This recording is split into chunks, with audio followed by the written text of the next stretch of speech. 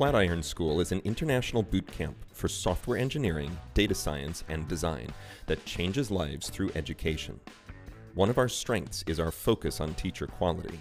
Flatiron's educational development team has experts in both pedagogy and content knowledge who work with our teachers to ensure our students receive the best educational experiences possible. This is the podcast of the Educational Development Team.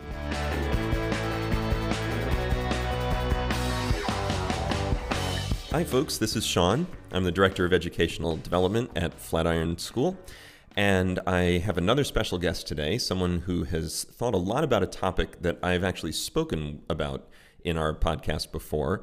This topic is spaced repetition, and I'll let him introduce himself and then we'll kind of get into things.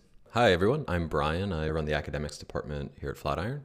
My background is almost entirely education and sort of educational product design. So many years ago, over a decade, I was a teacher, taught in the Harlem Children's Zone for a number of years.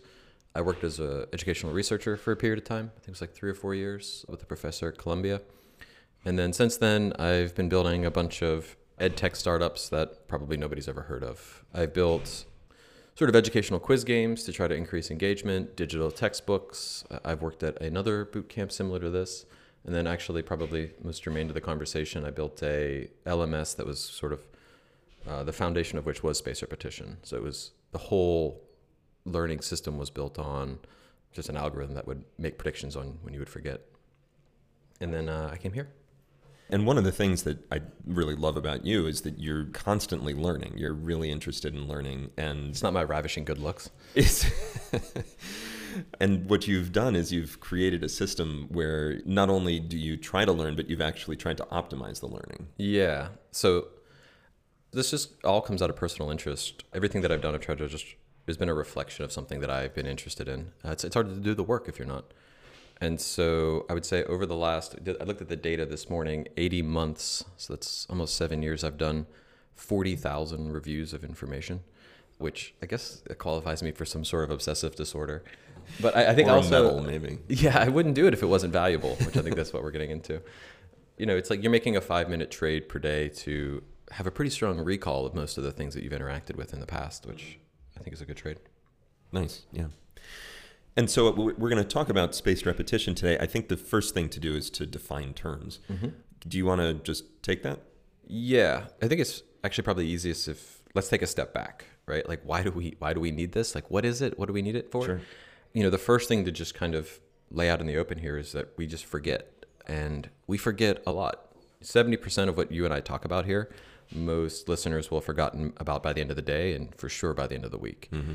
And so we combat forgetting in a lot of ways, right? We re-listen or we redo things, we take notes. But one of the things that the research has shown, and I actually think, you know, you and I have talked about this a lot, is that just doing a basic recall exercise will drastically increase your ability to recall it, right? Practice makes perfect. The information that I saw was like, you know, if you do a single recall exercise, you're 5x more likely to remember it in I think it was like 3 or 4 days. The numbers don't matter. What matters is the fact that you actually put somebody in a position where they recall it. The irony I've always found is that the tests are a better tool to enable learning than sometimes the lectures. Mm. So you take this general concept of like, okay, I need to recall information. Well, what's the simplest way of doing that? Most people use flashcards, right? Like when you were in school and you were studying for a biology test or something like that, you would use them to maybe memorize the bones of the body or, you know, Spanish vocabulary words, right? You'd put just basic facts on there.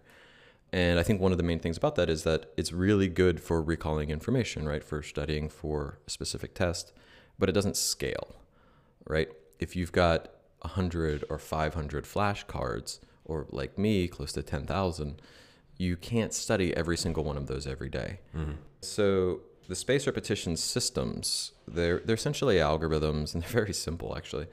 And they were built to tell you sort of which of those 500, 5,000, however many flashcards you have, you should study today, right? If I'm asking you to review something that you already know, I'm wasting your time. So we should spend our time reviewing the things that we're either about to forget or highly likely to forget or having trouble with. Otherwise, like, we're just wasting time. Right. What spaced repetition is a general system that says, of all the information that you've seen and all that you've logged, we think you're likely to forget this information, and we think you should review it today typically that's done through a flashcard. Mm-hmm. Does that make sense? Yeah, absolutely. And I've been thinking as you've been speaking that it ties into some of the well, obviously it ties into the educational theory, it is educational theory, but other things that I've spoken about, like the zone of proximal development, that's the zone of learning right outside of your scope of current understanding and knowledge. And it strikes me that that sort of applies here too, that as you start moving into a spaced repetition system, what you're trying to do is reinforce things that are like falling into the zone of proximal development. And if you think about it a different way, right, forgetting basically means that your zone of proximal development is constantly collapsing. Right. Like, right. Yeah. If you don't work at remembering the base concepts, then it's going to be harder to stretch outside of them. Yeah. Yeah, no, I actually never thought about that until now. It's not a perfect connection, but it feels like so many of these things tie together. You were talking about retrieval and the importance of building memory through retrieval. And one of the things that I found really fascinating about memory is that the longer you go between episodes of retrieval, the better the memory will be formed. Yeah. There's some interesting quibbles about whether it's actually better to forget or not. I don't think anybody knows. Debates like that are usually fighting for like the last couple % of improvement. But the general theory, the general practice goes that the best time to review or recall a piece of information is when you're about to forget. It sort of, forces the brain to go, oh, this is still important. I better, devote some resources, some myelin around those neurons to make sure I remember it. And then, I look at it mostly from the other perspective, though. Like, if I can already readily recall it, I'm just wasting time. I'd rather be intaking new information or watching Lord of the Rings or something like that. I had a feeling we'd get a Lord of the Rings plug-in. Oh, I'm going to make another Gandalf reference for sure. Okay, fair. That's fair. One of the more valuable things that I've found from the process is, you go, okay, well, what's the real point of being able to remember, different things for long periods of time, especially if you look at it as most people do as flashcards. Like, do I really need to remember, where the hippocampus or the pons or the ulnar is, right? And I think, there's sort of two scopes in order to look at spaced repetition. The first is sort of in the short term, where I need to pass some test, or in case of our students, I'm trying to learn how to code or learn data science. And the value in the short term is that it really builds a solid base of knowledge, right? Like, if you think of learning a skill as like building a pyramid where you have the foundations, and then you have the syntax of code, and then the semantics, and then the pragmatics of actually solving problems. If your syntax is weak, it's going to be a lot harder to start solving problems, right? Like, if you can't remember the difference between inspect and find, or dot inspect and dot in find, right? You're going to lose a lot of time when you're writing your methods. And so one of the values that I found is just like, as I read through our curriculum, as I read through things I'm trying to teach myself, I'm grabbing these topics and putting them into the spaced repetition system. And just the reviewing of those basic facts means that when I hit the lab, when I hit the project, it's relatively strong in my mind, and I can usually get through pretty quick. And I found that to be a case of just about everything that I've learned, is that if you have some sort of short-term goal, something in the short term that you're trying to learn, reviewing it through a system like this really allows you, it's slower at first, but it really allows you to move faster as you go. So every week that you do it, you build a more solid foundation, and you can build upon that faster. Mm-hmm. Makes sense. You need the building blocks to do something more productive. And actually, you've spoken about the term hake that you like. So that would be long term, yeah. So one of the things that I've enjoyed speaking with you about is that the spaced repetition is not specifically for facts. It's for facts and concepts, and that actually the concepts are the most important part of this. And so can you just give the whole acronym for hake, but also just why you think that's important? So the fundamental piece of spaced repetition is that it's telling you to do something at some time, right? It's what you want to recall or redo when. It's essentially a scheduling mechanism. And I think a lot of people, when they first start using it, get caught up into the fact that it's flashcards, so I can only put basic facts in there. Mm-hmm. I think the system becomes much more and vastly more interesting whenever you start moving beyond facts. So for instance, if I move from who was the first president of the United States to why was George Washington the first president of the United States, I'm already just in a vastly more interesting like world of information, right? Like leading the Continental Army didn't hurt, being the tallest guy in the room, being a large landowner from Virginia, which is one of the more powerful colonies at the time. All of these things sort of spin around in there. But what the why does is it gets me away from basic facts. It gets me to sort of like underlying mechanisms. And once I've sort of solidified those underlying mechanisms, then I can transfer it into other places, right? Like the fact that he was from Virginia. And then when I start reading that, I think the majority of like the first 5 or 6 presidents up until Jackson were all from Boston or Virginia, right? And maybe you start looking at early laws and you seeing like, wow, a lot of them were passed in the favor of Virginia. Well, that underlying fact, that why, that concept, it has broader applicability than just knowing the basic facts of who. And so when I mentioned Haik to you, it's Haik. It's just a reminder to me that some of the more valuable knowledge is highly abstract, HA, and then inferential knowledge, so IK. And so when you combine it, you get HAIK or Haik. And one of the ways I remember that is I picture a karate guy slamming through a board. So I use a mnemonic to remember it. And essentially like what that is like, let's break it down, right? So you have the abstract concepts, and we're moving pretty quickly into the deep end here, but highly abstract means that I can apply this knowledge to multiple differences or disciplines, right?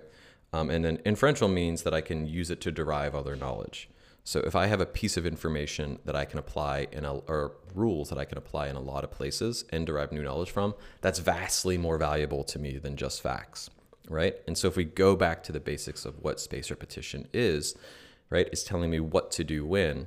Well, the most valuable what that I can review are these abstract concepts, are these like inferential systems of knowledge. And so an example of that would be, something that's inferential knowledge. Like, what is that, right? Well, you could remember the fact that wheat contains 340 calories per 100 grams, right? But I can look that up. And until somebody takes it down, Google's usually a pretty good resource for that. What's more abstract and probably more valuable to me is just to know that in general, cereals contain around 350 calories per 100 grams. I can remember that is generally true for everything, right? Another example would be like, I don't need to know how many terms each president served. I know the general rule that they can only serve 2.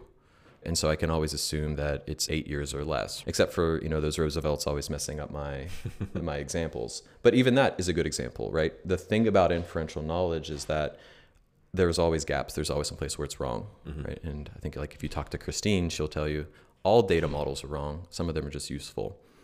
What you're looking for are these sort of abstract concepts that you can apply broadly, these pieces of inferential knowledge that you can use to derive other knowledge. But that usually comes after you have a good, solid foundation in the facts. Yeah, well, you have to build up to that. And one of the things that I find interesting about this is that, in a way, you're turning the concepts into facts. So there are things that are memorable that, you want to be able to do something with them, but in order to do something with them, you have to remember them. They have to come easily to you. And so therefore, you're practicing that through the spaced repetition system. Right, which gets into the long-term value of what I said. So like the real world is very different than like a classroom, right? Like on the class, I have a reasonable expectation of what this test is going to show me. The real world throws random problems at you all the time, right? And so, I can remember the basic facts to pass a test, but the problems that come my way, I need general principles for it to solve, right? Because I may have solved it in one area and it's slightly different over here. So for instance, a great example is just what we said earlier, that recall helps with, the solidification of knowledge, right? That's just a general principle. That's abstract.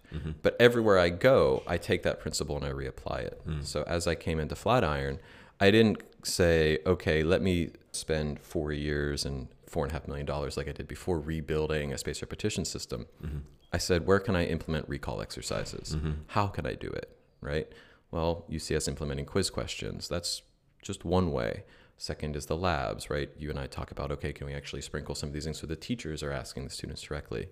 It's the recall that's valuable. It's not necessarily the schedule. I mean, based on the data that I generated, we saw that for most things, if you review something 3 times in 3 weeks, it'll be pretty solid. But, to go back to just, the real world applications, like we said before, the world is constantly presenting you with somewhat random problems. And your ability to recognize and identify that problem and then pull from memory a general principle that you can use to resolve it, that's like halfway there, right? The rest is just like making sure that you're not misreading it and, doing the execution. Mm-hmm. And so that's sort of one of the long-term values that I've found in using spaced repetition system, is that it keeps all of these principles and use cases and like findings from case studies top of mind, so that when something comes my way, I not only recognize it, but I have a sense of how to begin resolving it. Yeah, you sort of built that map of knowledge. I often identify with the janitors that are carrying around big rings of keys, right? Like I see these problems and I'm like, I think I have a card that's about that. Let me, and I look it up and I'm like, oh yeah, I think I can solve this with this, right? Yeah. That's why I get like really excited about some projects, because I'm like, oh, I want to try to apply this principle that I've saved or this concept that I've saved to this problem and see if it actually works. Well, and you had an example of that you had a concept that you had learned and put into your system that you then came back to at some point, and it was perfectly timed with this problem that you were trying to solve, and you took a whole different direction at the problem. Yeah, so it's actually fascinating, like when and where something that you've read or something that you've come across will be useful again. I think there was a point, it was a while ago, it's like 8-9 years ago, where I just became like kind of fascinated with like World War I, World War II, and then like you just follow that interest and you end up in like military strategy and things like that. And I actually have the card here. I grabbed this one clip. I can't even remember what it was from, but it was basically about crafting military strategy. And it said the first step in crafting a strategy is to define the map in a way that allows the strategist to think about things in terms of unity of forces rather than separation, and unity of support rather than division, right? It's like, how do you think about all your regional relationships in an integrated strategy? How do you get all of your teams working together? And at the time, I was CEO of a company that wasn't doing very well at that time. And I came across this card, and one of the things that made me realize is that I had everybody working on different problems, that they all weren't focused on the same thing. And I wasn't thinking about how can I get everybody to tie into the same thing, right? My sales team was focused on sort of revenue numbers. My account management team was focused on happiness of customers. My engineering team was focused on building out features. And when I read this card, I sort of had a aha moment of like, oh, I've got everybody all over the place. Well, what does this company look like if I tried to follow this strategy? And then I it didn't solve it right away, but it was the key, right? I had it on my key ring. I pulled it out and it opened that door. And that's when that and a couple key hires are when things like really started to turn around. Interesting. So applying military strategy to business. Basically, like we picked a single metric. This is when I started learning about North Star metrics and things like that. Yeah. We picked a single metric, and then we derived how every single team played into that. And then we started organizing everybody's tasks based on how it could move those numbers. And that's when all the numbers started going up. And that's when everybody started to feel like better about their work. That's really cool. Yeah. And so part of this is, this is all basic.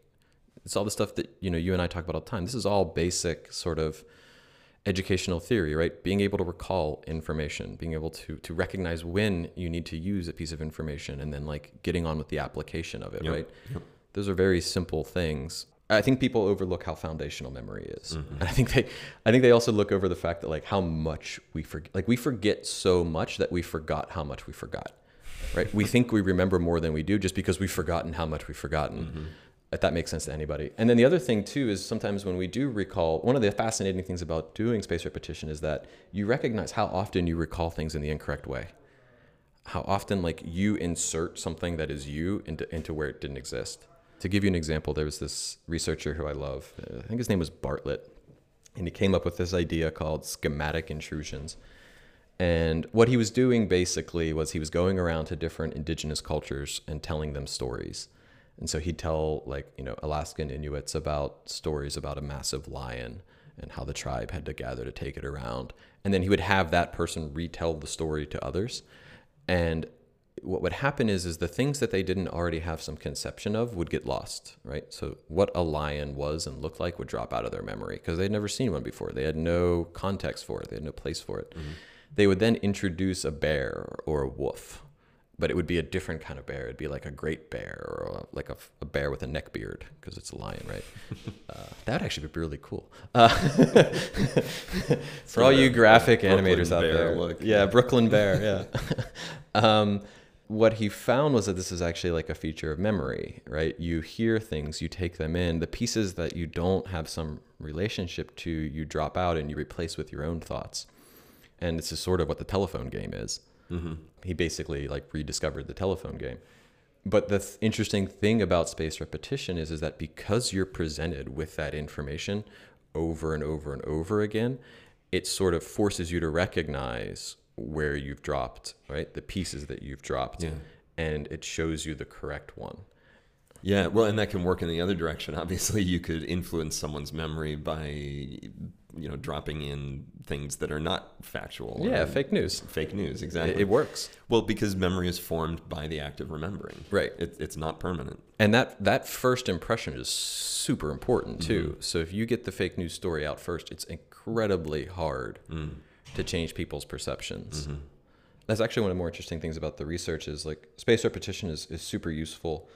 But one of the things they found that is most likely to cause a memory error is actually like disruptions during the encoding phase. So like when you're first being introduced to something, being distracted there is actually more problematic than being distracted like during the application or any recall exercise. So it's super important to pay attention in lecture. Good reason not to multitask. Good, yeah. A lot of students think that they can multitask, and it is really not a good idea. I would highly recommend turning off your chat. Yes. Notifiers, all that stuff. Yeah. So you mentioned earlier this company that you had been working on that wasn't doing so well. At the beginning. Yeah, we went through a ride. And I'd love it if you could just speak about what you were trying to build, because it was all about spaced repetition. Yeah. And then also just some of the things that you learned from it. You've shared some of those, but what are your takeaways? Yeah, I mean, there've been a couple of concepts that I've been pretty obsessed with for a while. I mean, and just in general, I've been fascinated by memory. So I had the data on myself that this was helpful, right? And I had like all of the anecdotal experience that, yeah, this was super helpful for me. And it was sort of like, you're sitting there and you have a machine. Let's say you had a machine that like you were confident that you could keep large groups of people from forgetting the things that they knew, that, they could probably perform better in their work and all this stuff. And you're just like, okay, well, how do I use this, right? Now, any entrepreneur out there is sitting there and going like, oh, you've got a solution and you're looking for a problem, which was exactly the flaw that I walked into, but I walked into it pretty fast and pretty hard. So the company was called Hickory, and essentially it was an educational research firm, like very thinly disguised as an enterprise SaaS business. So essentially what we did is we took these spaced repetition algorithms, we spent way too much time and money beefing them up, and we built an entire learning system with that as the foundation. And so it's basically an LMS, so something like Canvas or Learn, but fundamentally every piece of it could be moved and reorganized to come back to you for when we think you're likely to forget. Mm-hmm. So if, we tracked when you first saw a piece of information, when you first reviewed it, if you got that right or wrong, which answer you chose. Then we asked you for like a self-assessment on like how confident are you in this information? And then we looked at how long did it take you to answer? Mm-hmm. And then we would look at your response on that question. And we built it so that it would automatically shuffle or similar questions over time. And so what we actually built was a beautiful way to measure the effect of a curriculum in a classroom, but it also had pretty profound effects on like the knowledge of the people taking it. And so with this tool, we sold it to customer service and sales teams. We got up to about like 35, 40 customers. And we were seeing pretty much across the board that we were able to hold groups to around 90% retention of the training information for essentially as long as they used it. I think like our longest time frame was like 9 or 10 months. Those teams tend to change trainings pretty quickly. And then we were also measuring that it had like pretty drastic effects on the end performance of those groups. So the reason that I liked customer service and sales teams was, one, they're in front of their computers, right? So we can interrupt their workflow. Two, For the large part, they're on the phone, and being able to recall information from memory is super valuable to them, right? You're on a sales call, you can't say, oh, wait, let me Google the answer to that. Let me look up that thing. You want to know it. And so we would see drastic results for customer service team in reducing like first call resolution rates. And that was the main thing that we looked at, right? So like CSAT is hard to measure, right? There's like like if the person's just in a bad mood, or if the representative can't help them, CSAT will go down. But being able to resolve your problem on the first go is super valuable. And also it's a great use for spaced repetition, right? If I can recognize what you're saying to me and say, oh, this is actually the solution. So we were great for that. And then there was one inside sales group that we had, and we, after using us, they were able to like 3x the number of meetings that they closed and things like that. And it's just because people could remember the script better. They could remember the nuance, right? They could remember common customer complaints or questions and have the response ready. And so, you know, we found it was super valuable in those areas. One of the flaws in the whole model is that for the most part, most businesses aren't all that concerned with how well their employees are remembering the training information, right? It's like you do it once, you're kind of up to speed. We assume you'll learn on the job. So like, where's the value for a marketing team in this, right? So like inherently limited in who we could sell to. And then fundamentally, a lot of people might not be surprised to hear this, but a lot of the data inside of businesses is kind of messy. And so while our data was super clean on like this exact user knows this information this well and they're likely to forget it on this date, we had a hard time tying it to their internal numbers to actually show an ROI, right? We had these specific cases where, you know, a company might have great data, but for the most part, a lot of companies' data is just a mess, and they're running experiments concurrently. So how do we pull out that we are doing something? Right. But that was the basis of the whole idea. What was cool about it is I basically got to run my own custom spaced repetition algorithm with my own custom design on like 5,000 or 6,000 people and force them to do it, right? Because it's their training, so I didn't have any engagement issues. And that was fascinating. Yeah. The things that we learned about how to structure content, how to structure training, just the amount of information like we think a person can ingest over a period of time, like your intake, it was fascinating. One of the things we picked up was that people were, I think it was like 35, I have to ask Jordan, 35 or 40% more likely to recall a piece of information on the first review if there was an image associated with it in the reading.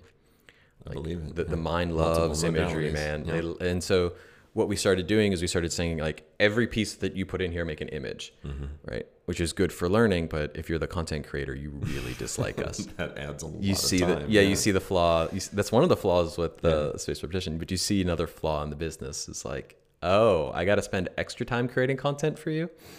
That's exactly how I want to spend my Tuesday, you know? But the data coming off of that was fascinating if you want to dig in there. It strikes me that what you set up is such an amazing research environment. It was an amazing research environment. It was not It's such not an amazing exactly business. profitable necessarily, but yeah, that was the problem. But having that level of participation in not exactly a controlled study, but I mean, you were controlling the study. And I don't know how far you To a went minute down. detail, I was controlling. Like Yeah. we touched everything from like how they were onboarded. Yeah, it was. Yeah. It was. I learned a lot. No, it's a really, really great setup for that kind of thing, at least, if the business didn't succeed eventually. And I've said this to you before, that I wish I had known about this when I was working in the school that I was in prior to Flatiron School. I would have loved to bring a system like this into the school. Yeah, I mean, the system was able to tell you who knew what, how well, down to, I mean, almost a sentence level. One of the more fascinating things that we found is we could find bad content within like 10 or 12 days. I remember there was a customer we were working with, and they put out this lesson that was filled with acronyms. And the trainers they assumed that the people had already been taught these acronyms. And when the lesson went out, we were just seeing that not only were like initial scores really low, which is sometimes normal, right? If you have difficult content, it's you know, people miss the questions a lot. But when they don't pick up over time, right? If you miss the questions the first time, and then as they come back 3 days later, 7 days later, 12 days later, you're still missing them, that almost always means bad content. We were able to pick that out, and we went back to them before they really launched it out and said, hey, you know, we think people are having trouble here. And when we went to the users, they were like, oh, I just thought it was me, right? They internalized that they themselves had the issue and not that the content was bad. Yeah. But when you looked at the data, every single one of them was coming off. So like, it's fascinating, like when you're actually solving for a learning problem, the data that comes off of spaced repetition, I think, is actually like the true value. It's the thing that nobody's looking at, nobody's talking about, but that's where you could have profound changes on the way a classroom runs if you know, you can get access to that kind of data. Yeah. Now you've talked a little bit about the problems with the system, but you had the specific example of knowing a piece of knowledge really well, but not knowing how it relates to other things within its context. Can you just speak a little bit about the problems with the system? Yeah, so there's a couple layers of problems. So like the first is just sort of like building one of these for general usability by learners. It's a hard product problem because if you take a step back, what you're essentially doing is making people redo things that they're not very good at. And nobody likes that. So, right, if you get a question wrong, it means you're going to see it sooner. If you get it right, it means you're going to see it later, right? And so you're sort of forcing people to review things that they're not doing very well, and that's very stressful. So designing a product that doesn't annoy the user is a very hard problem. It took us a long time to figure that out. We ended up having like pretty good engagement metrics. I think we were like in like the 65-70% range. You know, it's an employee training tool, so that helps. But half of them were coming back without prompting. The second challenge with it is it's very hard to create content, right? Because the nature of memory is that you want to remember, and this is, you know, anybody who goes out and starts creating their own spaced repetition cards, you want to try to settle on like a single thing, right? You don't want to have to like memorize an entire poem. You want to memorize maybe the meaning of the poem. You don't want to have to like memorize an entire paragraph. You want to get maybe like the gist of it. You want to focus in. That's a very hard content thing to do. Most people, most training, they just kind of want to dump a bunch of words on a slide and say this is a training. But to actually boil it down to the essential is very hard. And the main challenge of most of the algorithms that are out there, this is what sort of led me to want to build my own, is that it over optimizes for the one-to-one remembering of facts. So like if I remember that, you know, a Perro is dog. The example that actually made me realize it is during graduate school, I had to know a good deal of neuroanatomy in order to like understand what I was looking at. And so like there was a point in time where I could tell you sort of what every single region in the brain would do. And I would know that, for instance, the pons was responsible for like breathing and respiratory and heart rate and things like that. But I realized that I forgot how it interconnected with everything else. I was like, wait, how does it interact with the hippocampus? And what does the suprachiasmatic nucleus do with it when it's sleeping? Like, what is all this? And I couldn't remember the connections between this thing because, right, the system is constantly bringing me one thing and making me relate it to one thing. And that's just how the algorithm is set up. And you can kind of solve for this with content. So like one of the things I started to do was put an extra content at the bottom where I put like a paragraph sort of explaining the context, but now I had to read a paragraph on top of reviewing, which was annoying. And even if you build cards that are about content, the system over long enough periods of time might separate those out by months. And so you'll review what it does on one day and then 3 months later review how it interacts with the rest of the brain, and you don't tie those two together. So one of the things we did to counteract that at Hickory is we sort of had like 2 layers of tagging. One was on like the lesson level and the other was on a topic level. And when it brought back a piece of information to you, it would bring back either from the lesson or from the tag context related information at the same time, even if you didn't need to review it.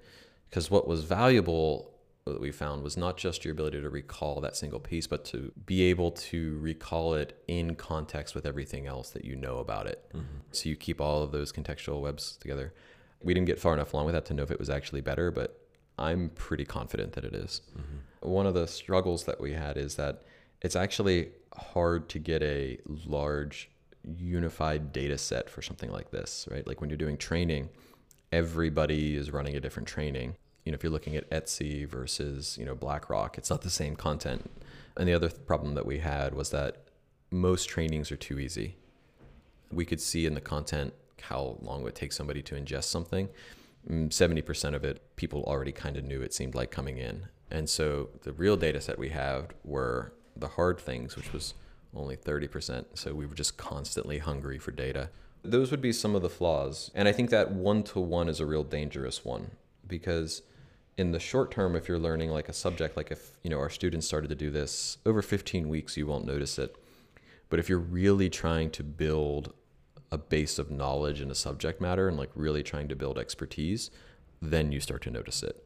Then you start to go like, wait, I know what the hippocampus does, but I can't remember how it interacts with the other brain regions and things like that. You've called this sort of a game against your brain, which I love that idea. And it's true. Your brain is constantly forgetting and you're trying to optimize memory. And so you really are playing a game against your brain. I'm wondering if you can go into, just from your experience, you've had a lot of experience building a system, both a business and a personal system for spaced repetition. And I'm wondering if you can just talk about how someone could apply this in their own life. Well, the game against my brain, like there was a moment that came to me when I realized, oh, I can't trust my own mind, right? Because it's forgetting things, it remembers things in the wrong way, it has all these biases. And I think, that was sort of one of the major values of doing spaced repetition over such a long period of time, is you just realize how often you misremember things. Mm-hmm. I think just as another piece on the value, the how I use it depends on what I'm trying to do. So, right now, I'm taking, the online program. And so I'm putting, and this is probably most useful to the instructors. And if they want my decks, they can borrow them and they can use them with their students. I'm putting in, the basic syntax stuff. So like, how do I interpolate a string, right? That way I don't have to look it up later. It'll just come out of my memory, right? And that's just saving me a little bit of time. Right. And then I'll remember like the semantics of like, okay, how do I actually craft this loop? And what is the difference between a while, a for, and an each? And when do I want to use them, right? And so now you're already starting to see like, oh, okay, this is saving me more time. Like I don't have to go look that up and relearn it when I hit the problem. It's sort of like, it's in there and it's strong. And then what I've started to do is I've grabbed problems. So, how do I, find a prime number?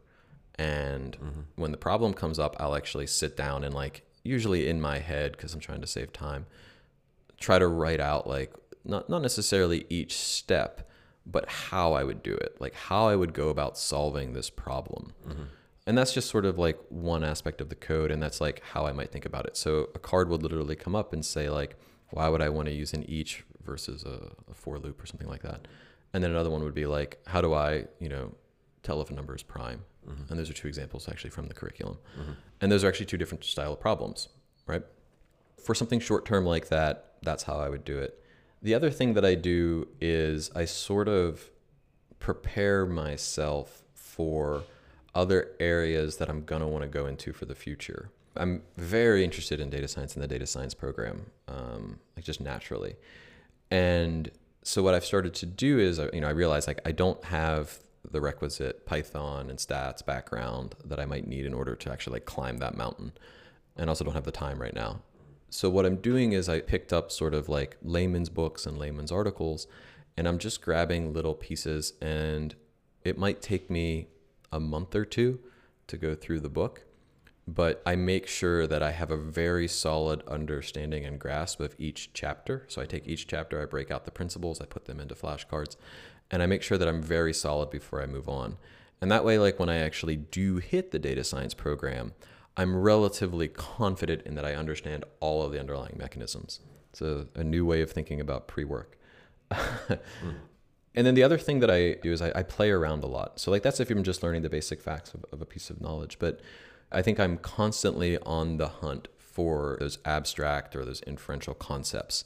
And I'll just put them in there.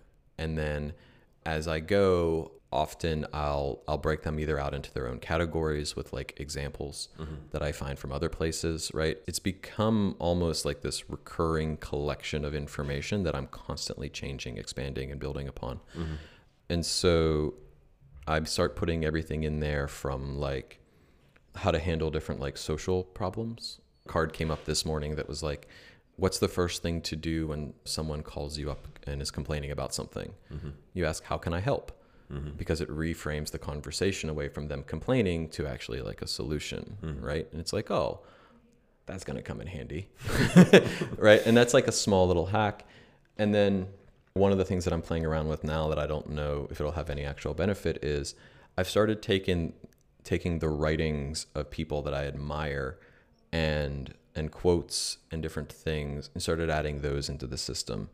And my hope for it is that I'll start thinking like them, that I'll start recognizing over the repetitions, you'll start recognizing the patterns of their thought, and you'll start adopting those patterns. That's my hope. So, there's all those kinds of things. And I think like the main key is to move away from the basic facts, right? Move from what to why, move from how these things relate or what this thing is to what is the actual problem I'm solving with this, right? Like even put problems in there as cards, right? Like the how do you get a prime, and then put your solution as the memory. So that way, like when you hit it, you can go, oh, this is probably that. The thing that I would say that spaced repetition is probably bad for is process. If you have to follow a step-by-step process, you're much better off just using a checklist. What it would be good for is remembering the process to use in a specific scenario. Yeah, no, that makes sense, because you're not going to put in individual cards with steps 1 through 6, and you're just reminded of step 4. One of the more interesting tests that we ran at Hickory, and this was super popular, and I think if I had started here instead of ended here, it would have been a very different business, is we started grabbing common social scenarios that salespeople and customer service people were hitting. So we would take the 20 or 25 most common issues, questions, whatever, and we literally built a chat bot. So a card would come up and it would say, hello, blah, blah, blah, blah, blah. Maybe you select your answer. And then it would present you with the problem. And then we would have you write from memory in a box what your solution was or what your response would be. And then the system would then show you what the expert thought it would be.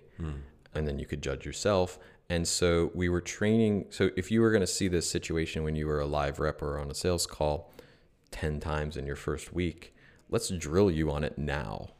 Right. And so we were actually like training social skills. We were training response skills, but there's no reason like that you couldn't step from there into maybe talking about like, okay, now that you know what to say, let's practice your delivery, right? Like we've set this foundation of, the correct response. Now let's focus on your delivery. And that was a very successful pilot and approach for us. We just found it at the end. That's a shame. But you could see like, it's all about what you're doing when, right? Just change that what. Make that whatever it is that you want. I did it with muffins, right? I made muffins like 35 times over the course of a year using spaced repetition, right? If I didn't like the way they came out, I'd give them a lower ranking. And then the next day I'd have to make them again. And then 5 days later, I made a shit ton of muffins, but it works. It just tells you when to do something again. Yeah. Well, and it strikes me that it takes the way that you do spaced repetition for your personal life takes a lot of discipline. It takes a lot of work.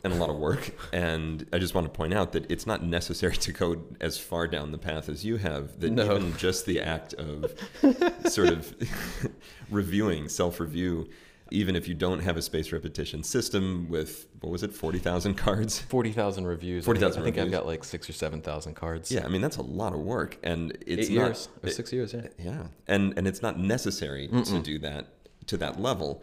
The point is, as you said, reviewing things a few times within a few weeks gets you maybe 60, 70% of the way there. That's all you need. Yeah. And I would tell anybody that's like just starting out, it's like, just put in the Spanish vocabulary. My wife was in a pastry program, and I was like, don't put in anything complicated. I was like, just put in like what everything's called, right? The name of that tool, right? Just so like, but even that gets you a little bit of a step ahead that you don't have to ask, wait, what is that again? Like, And the other nice thing about it is like, where to go and reference.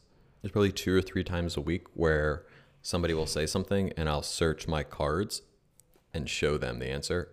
Beyond just being able to recall from memory exact quotes and phrases and statistics and things like that, which is a fun party game.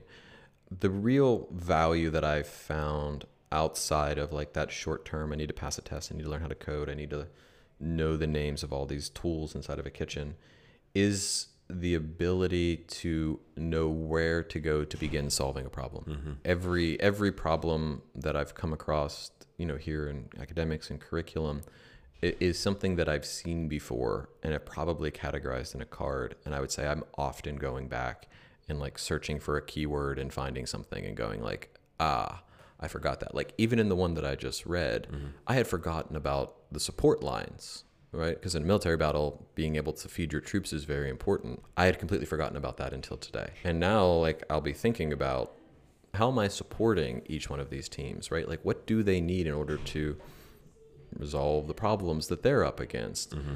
I wouldn't be thinking about that if that card hadn't come up and we hadn't talked about it, right? And I don't know how to categorize that value, but it's real and it's pretty cool. Yeah. At 5 years out, when you get something from like 30-year-old version of you, or however old you were 5 years ago, and you can re-ingest it and use it in a different way, that's a really interesting and cool feeling. But I don't know how to I don't know how to build an app for that. You'll see value in 5 years if you work really hard. Yeah, that's not exactly an easy app to download. Yeah. Do you want to be better 5 years from now? Well, pay me $2.99. Yeah. So just one final thing on this before we wrap up.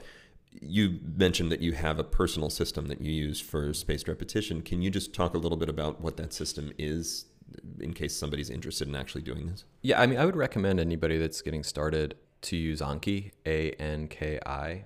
It's a very rudimentary app. I think one of the things that most people start to notice if they do get into the space is that there is no UI in these tools. Like the people that create these things are, they're usually really focused on like the algorithm, things like that. But Anki is a good basic tool to get started. There is a little bit of a learning curve in doing it. There's a pain period of like 10 hours probably where you're just figuring out how the silly tool works. But once you do get a hang of it, it's super useful and super adaptable. I did end up building my own, which ended up becoming Hickory. When we sold that company, I basically moved all of my information back out and then added it back into Anki. I've looked around the space. There are a lot of apps out there that sort of do this. Like I think Memrise has it, and even Duolingo uses this, and they have their own flashcard app that might be great. But my personal preference is just Anki. It's almost where everybody's at. And I would actually, as an aside, I know there's probably a lot of engineers listening to this. I would not recommend building your own. The algorithms are relatively simple, but one, there's no money in this space, which is why all the apps are kind of meh. And it's like an 80-20 thing. Like Anki gets the job done. So I would just recommend that. Like you can download it on your desktop now. You can, go read a Wikipedia page and add some of the facts in and see how you recall them over the week. And if that's fun for you, if that's interesting, then keep going. And is that basically your note-taking system at this point? That is where you put the things that you want to remember? That's a complicated question. Maybe that's you too much. Just opened a Pandora's box. I will say something. I will say it more simply. When I make a conscious effort to separate things that I know I'll want to reference and things that I want to know. Got it. I would say the one habit I've evolved over the last, I don't know how many years now, is to be very picky about what I put in that system. That's great advice. And to focus it down to like what is essential. Like you want to be recalling one specific thing. And so you're not trying to memorize the encyclopedia. You're trying to memorize or remember the most important things from it. Yeah. Yeah. And make sure that that's drilled in, because you can reference a lot. But I do think people undervalue recall. Well, I can just look that up, right? I think the point they might be missing is you need to know what you're looking up. You know what I mean? Like this database called the internet can have all the information you need, but you sort of need to know how to use it and what you're looking for and be able to like correctly identify the problem and have a sense of how you're going to solve it, right? Once I'm a reasonable engineer, I can rely on Stack Exchange. But how do I get to reasonable engineer, right? And like there are some things that are in my head. And I would say like if you actually take a step back and say, okay, well, what are the valuable things to put in my head? Those are the things that you should be putting into Anki, and then the rest of it you can reference. Yeah, it reminds me of maybe 10 years ago, there was sort of a movement in education where people were saying, we don't need to teach kids, math facts. They have a calculator. They can just do it on their phone. And it's such a ridiculous idea because you have to have those things in order to do anything in the field. In order to type in the right things in the calculator, you need to understand the underlying concepts. Absolutely. Yeah. Or it's just meaningless. And it's useful to drill those into your head. Yeah. So spend the time. That's how I view it. Brian, this is great. Thank you. And I think that people will be really fascinated with just being able to see the actual practical application of spaced repetition as well as the theory behind it. And I can't think of a better person to talk to than someone who actually tried to build a business around it. So this is great. Thank you. Yeah, and if anybody has any questions, just email Sean at Sean. Sean. I'm gonna just cut this part. Email Sean Diddy Clark at. It's a shame that this is the thing that I can edit. Brian, thank you again for taking the time for this and just having such great thoughts to bring to this. It's really terrific. Cool. Well, thanks everyone. All right, and folks. Again, any questions, Sean? Thanks a lot for listening. All right. Take care. Bye, bro. Do you enjoy this podcast? I'd love it if you'd leave a rating or review on iTunes or SoundCloud. And of course, please recommend it to your friends. Let's just make fun of the room at the top. It's a good goal. Yeah, we're right next to the bathroom, everyone. It's not going to help. So, dear WeWork, we need a soundproof room in order to record a podcast. Here's one next to the bathroom and door that's all glass walls. Oh, cool. Thank you. That should help. Thank you.